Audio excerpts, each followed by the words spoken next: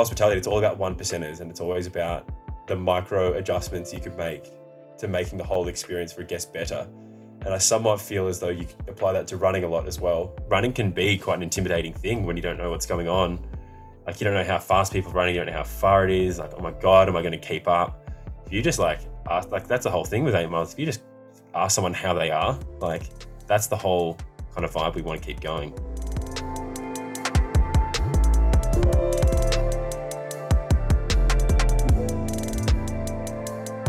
Hello and welcome back to The Big Run. On today's episode, we head over to Melbourne, Australia to talk with George Wintle. George is an incredibly talented chef that works at one of the city's top restaurants, Attica. And when he's not in the kitchen, he's clocking up the miles. And George is the founder of 8 Miles Run Club, a running community based out in Australia that was originally founded as a space for people within the hospitality industry, but has since grown to become a welcoming, friendly, inclusive community for runners of all abilities who are looking to progress in their running journey. In this conversation, we talk about George's life in the kitchen as well as outside of it, the crossovers between those two worlds, whether the bear is an accurate representation of a high-pressured cooking environment, George's signature dish, and why there may even be a London chapter opening towards the end of the year. It's a fantastic conversation, and I'm really grateful to George for taking the time to come on the show. Let's get into the interview.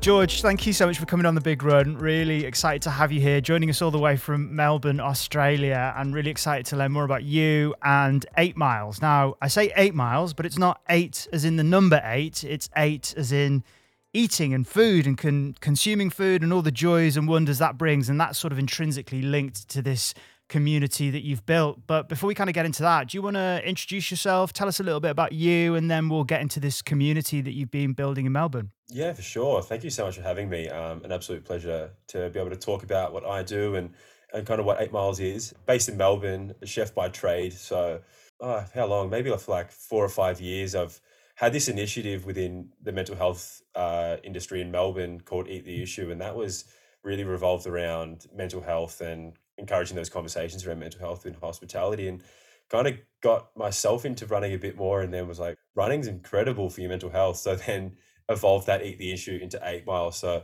8 Miles, I had the initial intention of it with trying to direct it more towards hospitality people, which really, really, really quickly went out the door, because I think that if you're creating a space for people to come and run in, and a community for people to run in where they feel good and they feel happy and safe, you've ticked all your boxes there. We get a few hospo people coming every now and then, but I think we definitely do encapsulate that hospitality mindset of, it's more about coming together and enjoying the company and being kind and helping each other. We all have coffee together afterwards, which the shop we do it at are very, very kind to help us out with. So I think people more so run for the coffee. We spend more time drinking coffee than we do running, actually. I'm super happy with how the community's kind of rolled out within 8 Miles. We've just ticked over 1 year now, which is pretty exciting.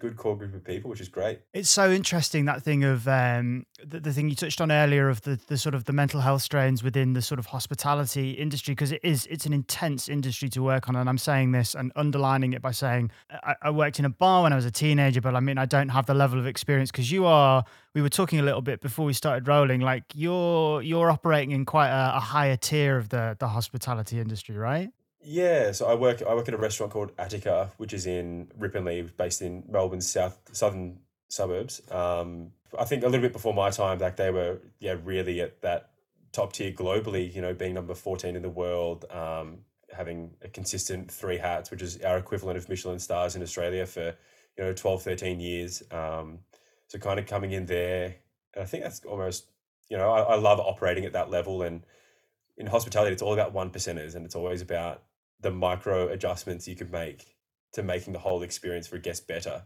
And I somewhat feel as though you can apply that to running a lot as well, especially with those longer distance events like the marathon, the half marathon. It's not so much about, going out and breadlining for 5Ks, 10Ks and, I guess every running distance, there are those 1%ers you can adjust, but I think that's what I really, really enjoy with running, is just getting better a little bit more each time. Maybe you have a shit day, you find out something new that went wrong, and that's the exact same way as hospitality works. Like, you kind of learn from your mistakes a lot, and you go back the next day and you give it another shot. You know, that high pressure environment you're talking about. So the three hats sort of Michelin star level, or the three hats, the Australian equivalent. Yeah. When we talk about pressure, I mean, the first thing that instantly jumps to mind, and again, we were talking about this before we hit the record, the wildly popular The Bear TV series, which is kind of blown up all over the world. It's just finished its second season now. Like, watching that is a stress test. Like, it's a very intense watch. Is that accurate to the sort of level of pressure that is contained within those kitchen environments, or is that like slightly over the top, do you think? I think yes, to a degree. I think it's probably the most accurate representation of a kitchen you'll find in any TV show or film. Yeah, I guess like within restaurants, your deadlines for things are in minutes. Like if you're working, I mean, I'm not an expert on 9 to 5 jobs. I know they're all different, but some deadlines are like weeks, or they might be days. We work in like seconds and minutes. So to be able to, like, we work with 13 different courses, at a multitude of different ingredients, that like you got to be like super quick, and there's so much stuff to do that you got to just like keep pushing and pushing and pushing all day. When you have a full restaurant, like, it just doesn't stop. From the moment you walk in the door, you're going, and like Mm. you're breadlining just the entire day. So yeah, the pressure definitely does get up there. I think Attica, the culture within Attica is really amazing. I think, like shows like The Bear and stuff, they depict this real rock and roll kind of lifestyle that chefs have. Like, you work hard, play hard, you Mm. got to go out, party, lots of drinking. The culture at Attica is just so, I couldn't be further from that. A lot of us, like myself, enjoy doing things on our days off that aren't being hungover, and you can't achieve them if you're hungover. So, myself, like, I love training for marathons, so that's like where all my time goes. There's another guy who loves rock climbing, and he'll go out to, the Grampians, which is a mountain range in Victoria. He'll go climb like real rocks, like none of this gym stuff, like real deal. Like, it's hectic, and like that's just the culture throughout the whole kitchen team, which I think I really love, and everyone kind of froths off each other, which is good. Is it your equivalent of that sort of sense of release that people might associate within the hospitality industry, of people going out and sort of partying or drinking and stuff? Is that what kind of running sort of fulfills within you, or are there more kind of elements to it? Yeah, definitely. I definitely think it like definitely fills that void of like a stress release. Yeah, I think like the intensity you have with running is like almost the equivalent, but you're just not hungover, and you're not depleting. Like, you're definitely depleting yourself in like a lot of other ways. If you're going out and you're doing, a marathon training session, or like a 30K long run, you're toast for the rest of the day, just as if you went out all night. But I guess you're getting a bit more benefit out of it. Mm. I think what I like about running and working in hospitality is it builds structure. A lot of restaurants, on shift work, you don't really know what your time frames are like when you're working, when you're not. Like, it's all jumbled around all the time. So I think allocating a time frame in the morning or after work every day, like just picking like a few consistent times throughout the week Mm. where you actually can run, and you can hit those goals every week. The structure and just the routine you build within your lifestyle, I think benefits me like tenfold. Being able to like come into work, I think having gone for a run, and back to that mental health thing, like the endorphins you get from running, and it just changes your mindset. Who knew running good for you? But just being able to get into work and being on, like, you're on from the moment you walk in. Like, I remember having a lifestyle as a young chef. Kind of work yourself into the ground. You'd wake up 15 minutes before you need to leave the house. You'd get dressed. You'd brush your teeth. You wouldn't eat breakfast. You'd get to work. You would eat your staffed meal at work. 6 hours later, you would work another 6 hours. You'd go home, maybe have dinner, and then just that on repeat. And it's so unhealthy. So trying to like fit that run in, like, you're awake, you need the fuel to do your run. So you have your breakfast, you have a coffee, you mull about the house for a bit afterwards, put your feet up on the couch, but you end up like, my eating habits have changed significantly. They're so much healthier. I'm eating like 4 meals a day now. just try and fuel myself in my runs because I just want to get better at running. I love that, and I think the thing you touched on earlier, the structure thing. Runners, I think, love that structure. I think well, Mm, I do certainly. Like we crave it. I think because it helps. You see that process. You see the lineage of your training stacking like one session on top of the other, and you see that hopefully the graph trending in the right direction. I'm curious the thing with shift work though. Like, was it to begin with when you were sort of starting your running journey with that sort of irregular shift pattern, or maybe the long hours or the late finishes? Was it a struggle to find that sort of rhythm to start with? absolutely. It took me so I'm a real hobbyist, and whenever I like find a new hobby, I just go all out. So I kind of started running and committed to doing 3 marathons in a year, which I don't think I'd ever do again. But I battled and battled and battled, like especially the first one, like the structure and the balance between work and training was just non-existent. And then by the last one, so I did Gold Coast most recently. I think my balance throughout that was like perfect, especially because I run with a lot of people who work 9 to 5 jobs. I sometimes I don't finish work until 1 a.m. I might not get home until 1:30. By the time I've had something to eat, by the time I'm asleep, it might be 2:30, and then everyone else is planning to run at 6:30 together. You then fall into that trap of doing like it's a 30K run. Do I either do it by myself or do I sacrifice my sleep and do it with other people and slog it out with them? Which occasionally you do, like I would do. So there would be like I think there are a few weeks at like the peak of that Gold Coast Marathon block where I think I averaged 5 hours sleep a night, which you need the sleep, but then you also need the people to train with. So like, Mm. where do you find that?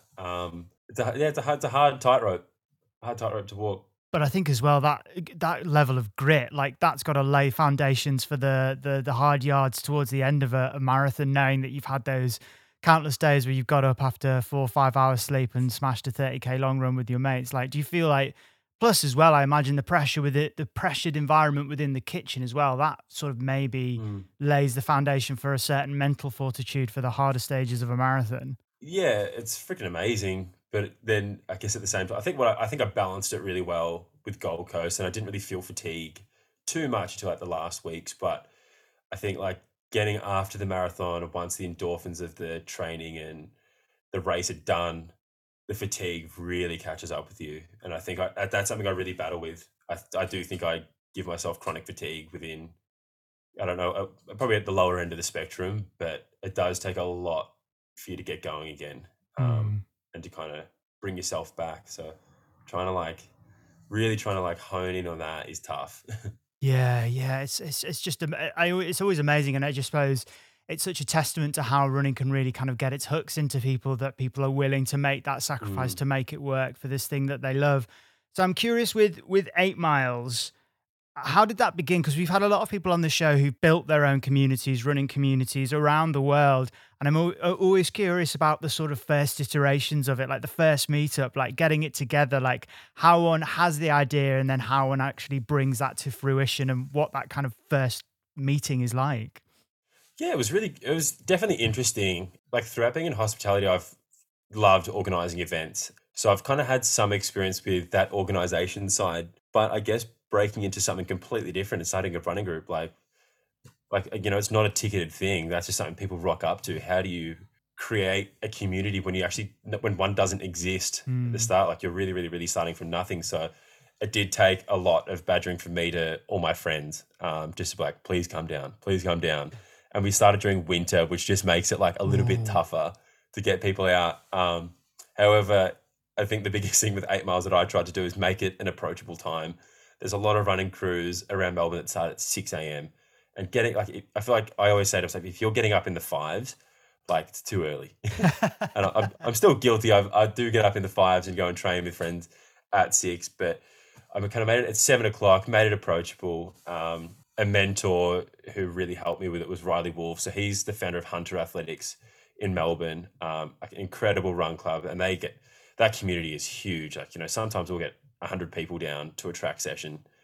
Really, really cool. So Riley helped me a lot with strategizing how to make 8 miles approachable, and comfortable, and it's just a safe environment. I think one goal I've always really tried to keep in mind with 8 miles is to make it approachable and social. There's a lot of social run clubs, um, clubs that say they're social run clubs that aren't. I would Mm. say like Hunter, for example, Hunter is, but when we do a session at 6 a.m. on a Tuesday, during winter, it's dark the whole session. You can't see anyone.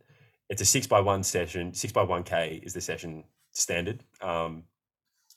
Some people run it at freaking 3-minute 20 per kilometer. Some people run it at 5Ks per kilometer, 5 minutes per kilometer. So it's like, it's hard to keep that social when there's like the divide is huge. Mm. Whereas within 8 miles, we always run with the slowest person. We don't point out that's the slowest person. Everyone is pretty well versed and mature enough to be like, oh, okay, this person's slowing down. Let's all wait up here. We'll all regroup. Like we always have like our regroup points throughout our run. There's probably 3 or 4, whether it's a drink tap or it's like at the top of a hill. Really, it's like so important that sticks around within 8 miles. And if it doesn't, every now and then you get a new guy who comes and he tries to run off, and then a few people get dragged away with it, and then you really just got to I don't know, you're not putting the hard word on them, but you're quietly suggesting that we all just wait for each other. Yeah. And then when we get to the end of our run, this was really cool. So a guy called Pete, he works for Solomon in Australia. There was at the end of one run, just the vibes were just so good. Everyone was just so buzzed, and exactly like you would have in like, I don't know if you do it in the UK, but whenever you play like little league soccer or football in Australia, at the end of the game, both teams line up and everyone shakes each other's hands.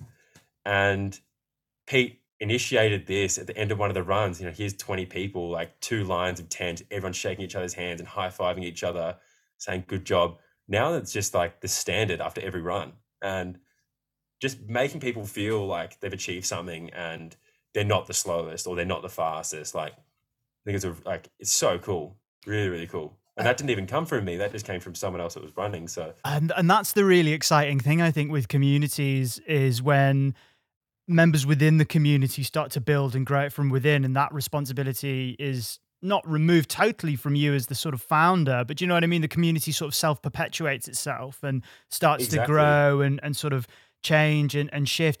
I'm really interested in that thing that you said earlier about strategizing in order to make the run crew kind of approachable. Because like you say, there are a lot out there.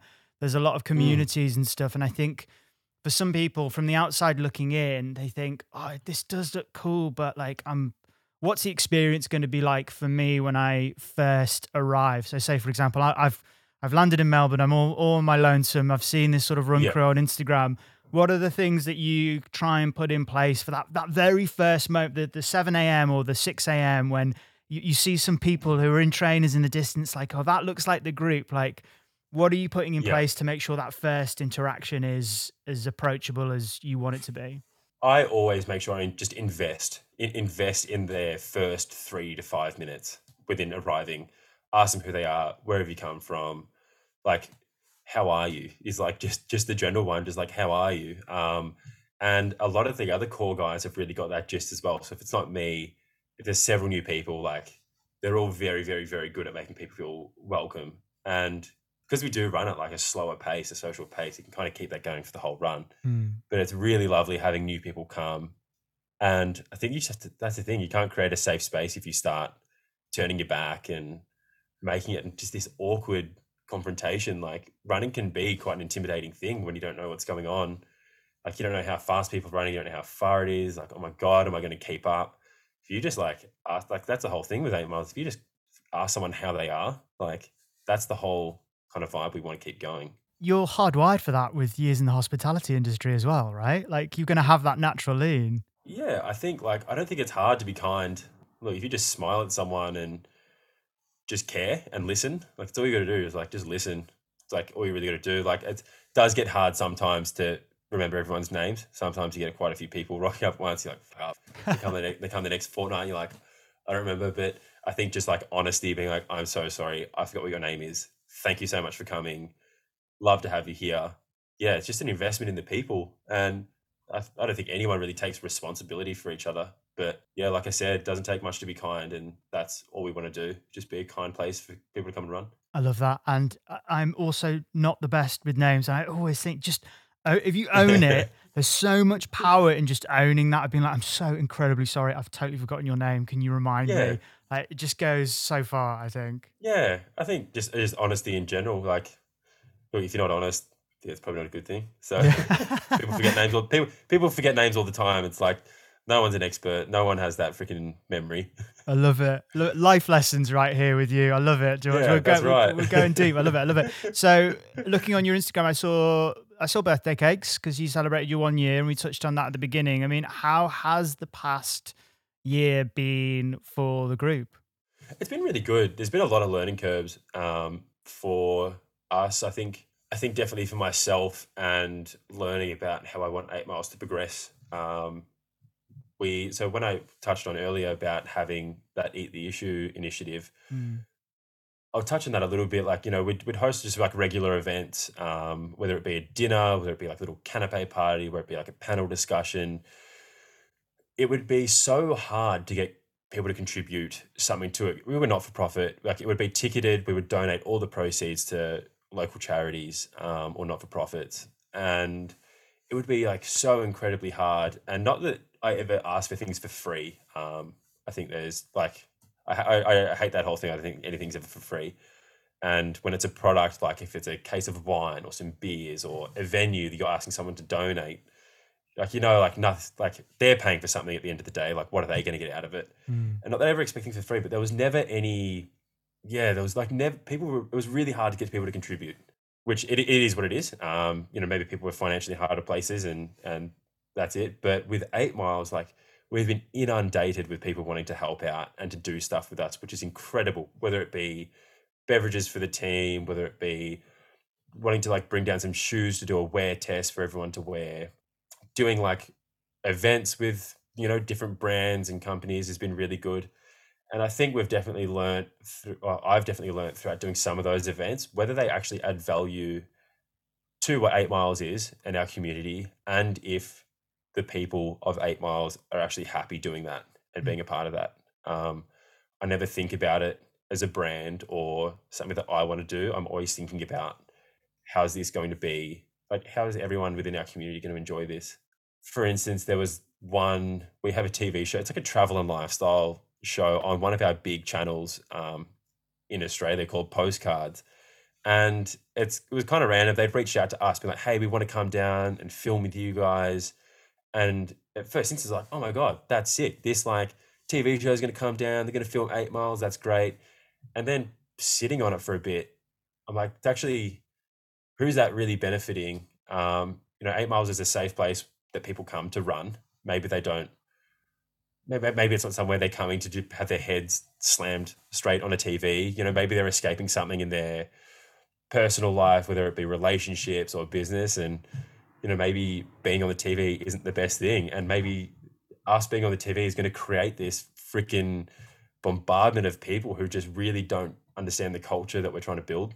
So we mm. end up saying no to it, which I think was like a really important step in my growth of learning what is good and not good for 8 Miles. That's really interesting, I think, because running crews and communities, you're building something that is of such value to the core members, but it is something the idea of community. It's a very sort of loaded word, I think, at the moment with companies and brands wanting to help support, but also attach their value to the value of the community that you've built. And I think it's a very sort of fine balance you have to strike with protecting Yeah. what it is that you've created for the members as well. Like, I mean, what has their reaction been to some of the events? Like, do you speak to them about it? Do they say, "Oh, actually, you know what? I didn't actually enjoy all those photographers coming down and shooting us, or it was a bit too much having all that kind of attention on us." I definitely do have those conversations with our like core guys. Yeah, I think overall it's very genuine and very good. I think Mm, people do enjoy it. But yeah, I think people can get that feel whether something's genuine or not. Like doing stuff for our birthday, that was about everyone, and like it was so exciting. And it's like I've been in this lull with running, and going and doing something like the birthday and just throwing this huge party and celebrating such a thing like felt really important and really significant. And I think what was most important and what my biggest goal with doing that was making people feel like they've contributed to making something Mm. and being a part of something. So I think like they're the main things you got to think when doing those, Mm. like, I guess, bigger events. And something I always try and make sure I'm doing when someone comes to me and they're like, "Hey, we want to do this with you." It's always just like, why? Like, why? Not like, why do you want to do that with us? But like, what's your intention out of this? What are you wanting to get out of this? And then you can kind of figure out whether it's genuine, whether they're actually in it for an act of giving and wanting to help, or if they're expecting a return on it. Like, we had a company reach out. They're a beverage company, do like a lot of non-alcoholic beverages and stuff. It pretty much like wrote us an email being like, we want to contribute in some way. We don't know how. If you tell us, we'll make it happen. And I got back to, I've been wanting to make merchandise like ages, just like t-shirts for quite a while. And I was like, great, this would be what would really, really, really help us. Because I'm a chef, I'm on a chef wage, I'm not freaking rolling in cash. I said, I would love some help with the initial outlay of our t-shirts. It's going to maximum $1,500. It would be great if you guys could help us with that outlay. Once we sell the t-shirts, we'll reimburse you with the full cost of whatever you've put in. With that $1,500, it'll go straight back to you. And then they came back to us being like, yeah, can do that, but we just want to make sure we have our logos on the t-shirts. I was like, so you don't really want to help us with this. Like, this is about you. This is not about you wanting to help us and contribute to us. So then that was done. That's just, unfortunately, I hate it. Like, it was so upsetting because it was like, it felt like a really good thing. And then you saw it was actually a business thing, and it wasn't genuine, and it wasn't people we were dealing with. Yeah. It was business.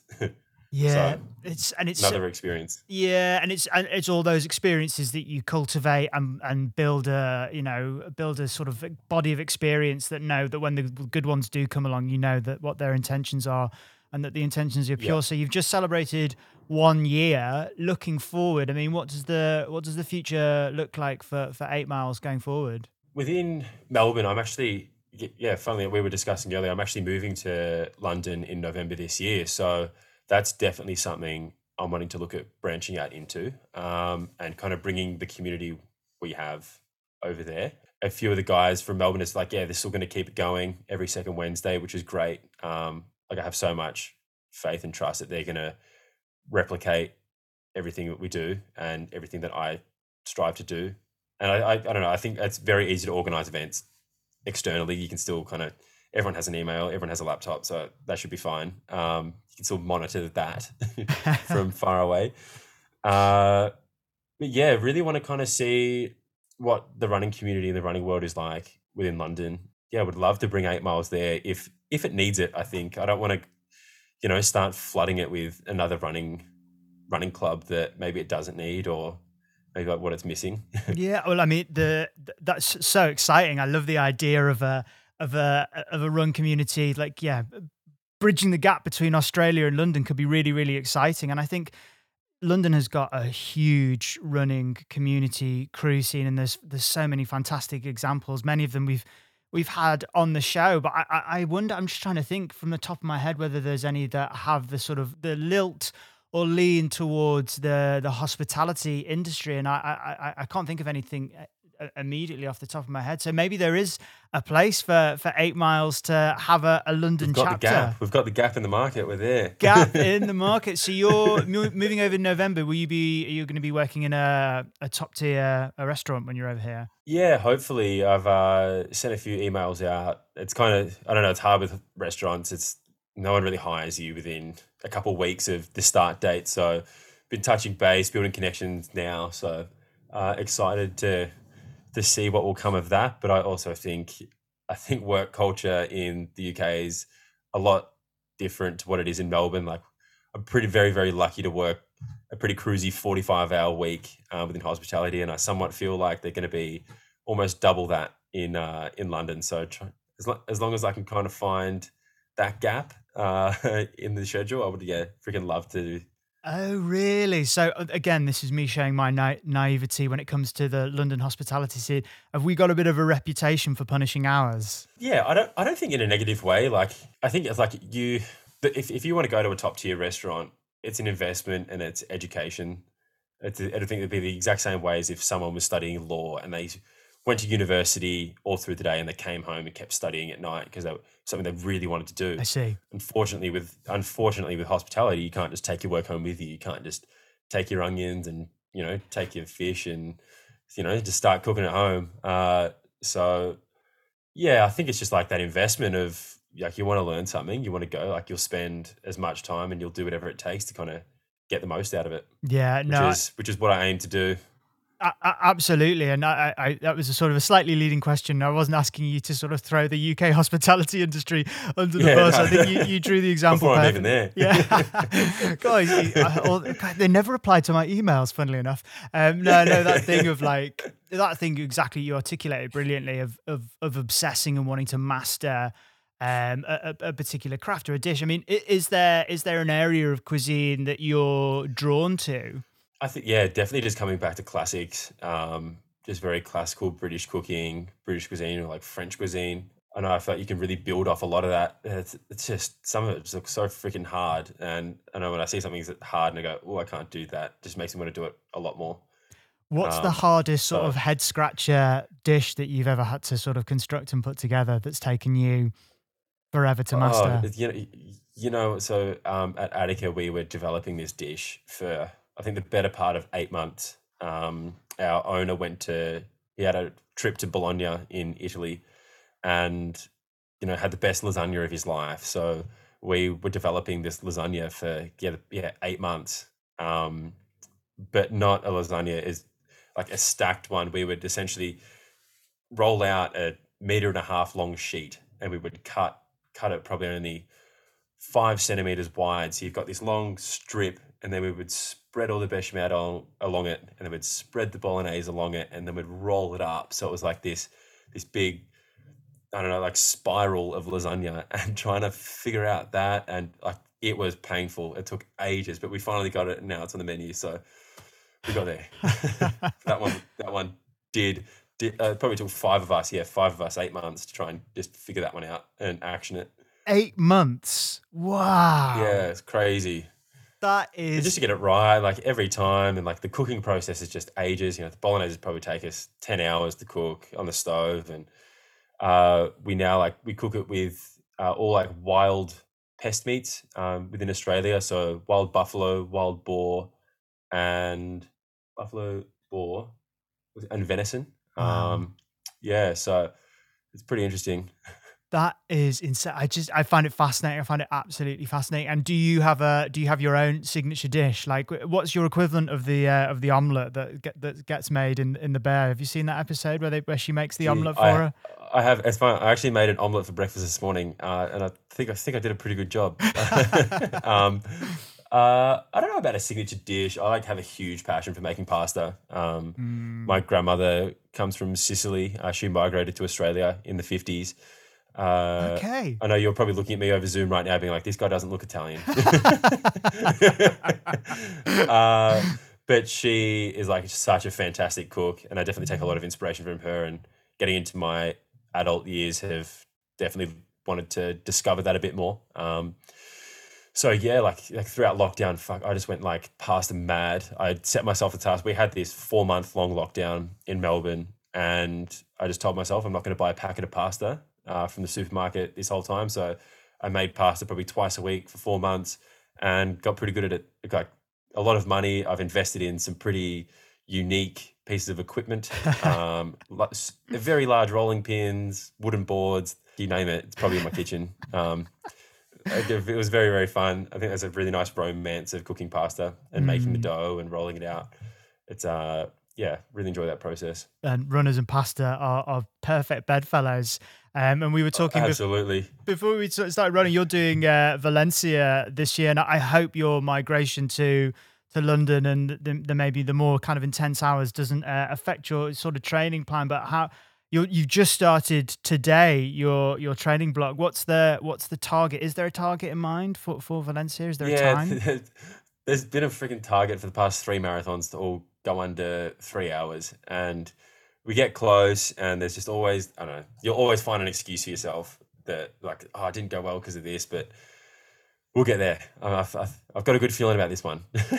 Got a good feeling. So we always have a good feeling at the start of the block. Yeah, I don't know. I think it'd be nice just to do an international marathon. And I think with the last one, like as soon as I started seeing that like maybe I wasn't on target and I was going to miss, I took my watch off and actually just like really enjoyed the run.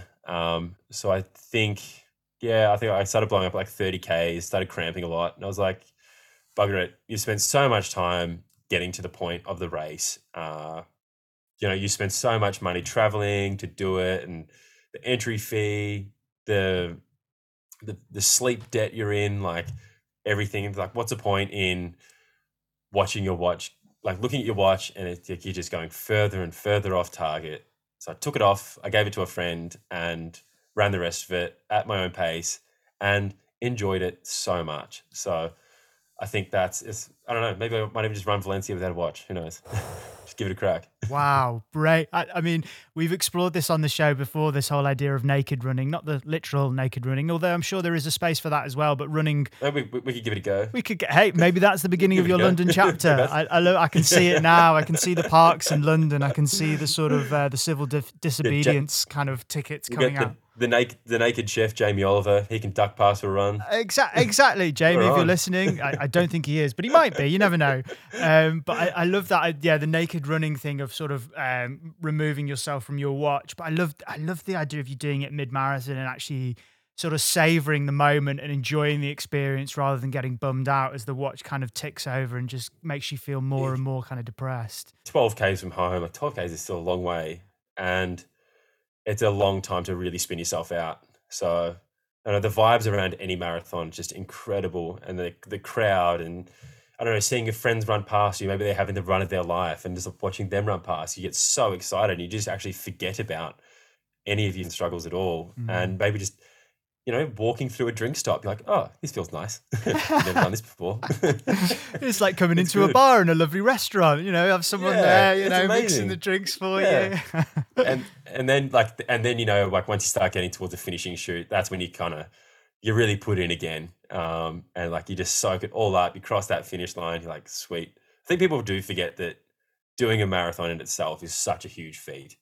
Like if you tried to name anyone outside of the running community who's run a marathon, like you could probably count them on one hand. Like it's not many people. It's very, very easy to get lost in why you run and what you're doing it for. So I think just to make sure you actually do enjoy it the whole way around is very important. Like we're not getting paid for it. We're paying to do it. Like there's no point hating it. Hey, not yet. You never know. You never know. NN could be ringing you right now. They could be calling. They could be calling you right now. Come out to East Africa. It's so. He's an 8 miles NN club coming in. the ultimate collab. I love it. It's so true though. It's so important to remember the enjoyment of the experience, and like you say, we sign up to it. Do you know what I mean? We're not forced under duress to do these things. So it's important to remember that kind of joy, and clearly the joy that you're creating out there with the community with 8 miles, and hopefully maybe a London chapter as well. That's really, really exciting. I look forward to maybe sharing some miles with you in the UK when you arrive in November. I think that would be fantastic. So if people are listening maybe in Australia and they want to kind of get connected, or they want to be ahead of the curve for if a London chapter appears, where can they find you? We're just on Instagram, 8 miles. I don't even freaking know what it is. I think it's 8miles.rc on Instagram. Okay. Easiest way to find us. Post pretty regularly. Yeah, amazing. Like all the photographs, all the photography on there is by one of our regulars, Chip. So Chip's actually the one that's going to take over 8 miles upon my departure. The nicest dude you'll ever meet, and such a talented photographer. So very fortunate that, he's just a package deal. We get pictures and just great dude, great leader. So look out for Chip if you're in Australia, and if you're over here in the UK, then hopefully you'll be meeting George at the end of an 18-hour shift whilst he's mastering whatever bizarre kind of dish he has to put together. Exactly. That's exactly right. Yeah, thank you so much for having me. It's been a pleasure. Oh, George, an absolute treat. Really love what you're building out there in Melbourne. And I'll be putting all of those links in today's show notes. But thank you so much for coming on and being such a fantastic guest on The Big Run. Thank you, mate. Appreciate it.